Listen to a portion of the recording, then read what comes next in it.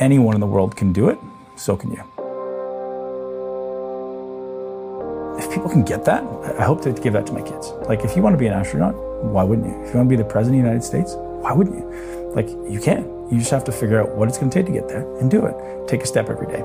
And so that paradigm was in my brain maybe when I was young. I don't exactly remember, but this idea of no matter what it is, it may just take time and a particular skill set, but if you want to run a multi-$100 million business, find someone who's doing it and get them to mentor you, or find 10 people that are doing it and learn little things from them, right? It's all there. It's all been done before, right? So that was kind of where my paradigm came around. If you can't, you must. My philosophy is very, very simple when it comes to my family, particularly, me being a dad. If they're hungry, it's because I'm starving. I don't eat until they eat. I'm not comfortable until they're comfortable. I don't have unless they have. That's the mentality, and that's the mentality that I strictly get from my mother. And so for me, having that kind of mentality, well, what comes with that? What comes with that is a certain work ethic that you have to put forth. It's easy to slip back into, I'm not going to push myself, because when people blow smoke up your ass constantly, 24/7, 365, it's a good feeling, Even the most vigilant, high-performance person will be subjected absolutely. To that. You've seen that. That's why guys like Gates, the late Steve Jobs, Elon, they don't hang. Eagles fly alone. When it's hard for the birds that are flying at 10,000 feet to blow smoke up your ass when you're at 25,000 feet. People are trying to do the impossible right now. They're trying to save what they make.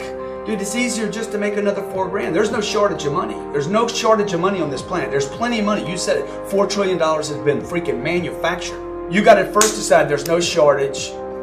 Clear up your thinking about what your daddy thinks a lot of money is. And get rid of the thinking that you make enough. You don't. Nobody does. And then start thinking, okay, my first target should be 125. That gets you in the top 5% of all the earners on planet Earth. Okay?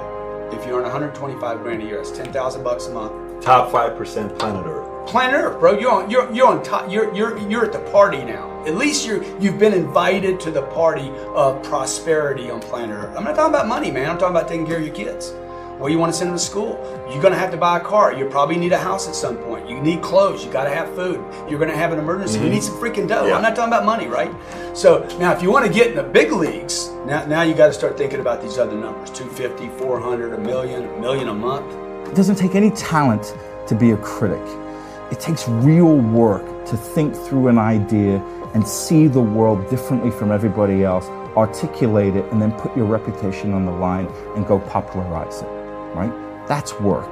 It's not easy to do.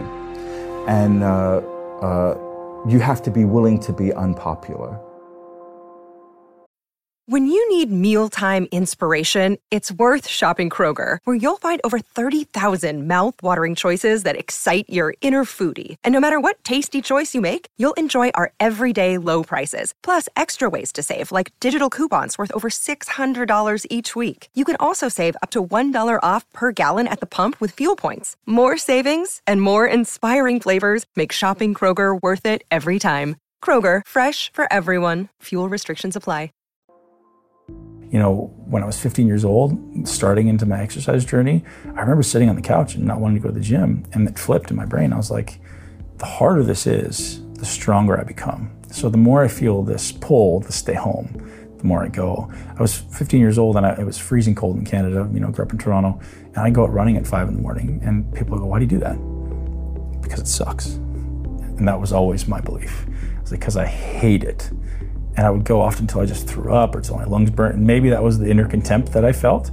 But it was also like, I know that I don't want to do this. Nothing about me wants to do this. So I do it, right? And that may be what allowed me to build that mentality to overcome all of those obstacles that occurred during my bodybuilding career, right? And there was endless obstacles. There was a lot of deterrence. There was a lot of negative mindset. People think I'm just naturally a mentally strong guy, but oh man, I had more struggles than anybody, and that's why I succeeded, right? Because I used those struggles and I looked at them, and rather than saying, oh, I can't do it, I go, all right, I don't know if I'm gonna come out on the other side, but I'm gonna do it. I'm gonna try, right? It's just like seeing it as an opportunity for progress. Your greatest obstacle is your greatest opportunity for growth and progress. And if I can switch that mindset rather than, oh, that's an obstacle, I don't want to go over there, take the first step and then run full speed. And that's the greatest opportunity for progress. When you see the easy road over there, man, let everybody else go that way. Let them all go that way, and you go over there, right? And again, why did I build big legs? Or some people say some of the best legs in all time, because nobody else did it. You know, I have so much respect for the guys who build the amount of muscle I did, because it's not easy, man. It's not, you get it, like it's not easy. And the amount of struggle I went through, and like I had such an obsession because I sucked at it. You know, it's funny that, I was told I'd never be a professional bodybuilder because I had small legs and narrow shoulders. And if you ever want to look at a picture of my bodybuilding career, I had the biggest legs on stage by far and the widest shoulders by far, because somebody said that to me and I was like, okay, thank you. Like, right? I'm not going to get mad at you. I'm not going to take it in and go, oh, I don't. He was mean to me. Thank you. Fuel. It's a willingness to sacrifice. Am I the most disciplined person in the world? No. Am I the most meticulous person in the world, like some people would believe? No, I'm meticulous enough and I'm disciplined enough, but I also know how to let go and relax or whatever, and sometimes I may not be as disciplined as I should be. But I think the key thing is that the bottom line is everything to me. And whatever the bottom line requires is what I'm going to do. If the bottom line requires an excessive level of discipline, I'm going to do it. If I can slack off a little bit and still achieve that goal, I might pick and choose from time to time to slack off just a little bit. Yeah. But to me, it's whatever the moment or the situation demands. And I'm a bottom lines oriented kind of person. I have an assistant. I have people who work for me. I have people who work with me. They'll tell you I'm very bottom line kind of guy. If you tell me that the job is going to get done, and the job is going to get done in an excellent fashion, and it requires 90% effort, I'll let you go with that. I'll let you get away with that. I'm not going to sweat it. But if this requires 100% and you give me 99, I might want to fire you. Because I'm about getting the job done. Sure. It's about the results. And I think that, unfortunately, when we look at our generation today, not enough people preach about that. Why do you think that is? Because I think that we live in a society where people have become masters at pointing the finger at other people as to reasons why things don't get done. I think there's too much explanation that goes on. What you taught me to do is to engineer risk into my life. Correct. So now every time I'm faced with a decision, or sometimes even when I'm not faced with a decision, I just think, how can I engineer more risk in this situation? Whereas before, I would try my hardest to engineer less risk in the situation, which meant growth was slow. And I played it safe, and at the end of the day, it didn't matter anyways. What, so a couple people thought I failed? Yeah, so you played, instead of playing to win, you played not to lose. And one of the, not new concept, we talked about it when you were there a few years ago. When you start a business from zero, your first 50,000 in revenue is geometric.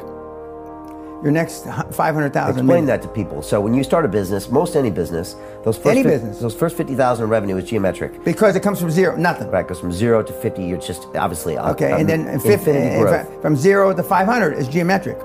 Okay, Microsoft started that way, Facebook started that way, Google. But then what people start doing is they start playing, instead of to win, they play not to lose, and they start not doing the same things that got them the first geometric growth. But the other more important thing, in my judgment, and it's really proven really beneficial to the kids in the last year or two, is that first $1 million in revenue, because we buy revenue. It's easier to buy revenue than create it. That revenue that has $1 million now, we don't know how much he spent or they spent to create that $1 million. So when banks see that, you're de-risking the commercial debt. You're de-risking because you're having cash flow, free cash flow that covers debt service based on somebody else. It may have taken them 25 years to get $1 million in revenue. And you're buying it in a week, a month. It's always great to let the other person talk. Let them talk. Let them just keep talking. Throw out a word that gets him a little bit and he'll talk more. And as he's talking, you can kind of figure out his mentality, his personality, what you can get out of him, what you can't get out of him. And it helped me a lot in negotiating deals later on. And sometimes you may be the smartest person in the room and you don't want anybody to know that. You just want to keep quiet like you don't know anything. Let them think they're smarter than you. And there's other times when you're not the smartest person in the room, but you want people to think you are. So you have to learn how to have that skill. I learned when I sat back and reflected on the mistakes that I had made in my career at the time. I learned that no boss wants to talk to anybody that doesn't have solutions. But there's a flip side. That is very true. There's a flip side. Yeah. I've never met a boss that doesn't want to talk to someone with solutions. See the difference? Now, if you don't want to talk to somebody with problems and you don't want to talk to somebody with solutions, then to me, you're the problem because you're not trying to solve. You want to go with status quo. You're perfectly fine with flowing along, just safe, to get along, secure. safe, secure, whatever. But when you're trying to win, you're constantly looking to get better.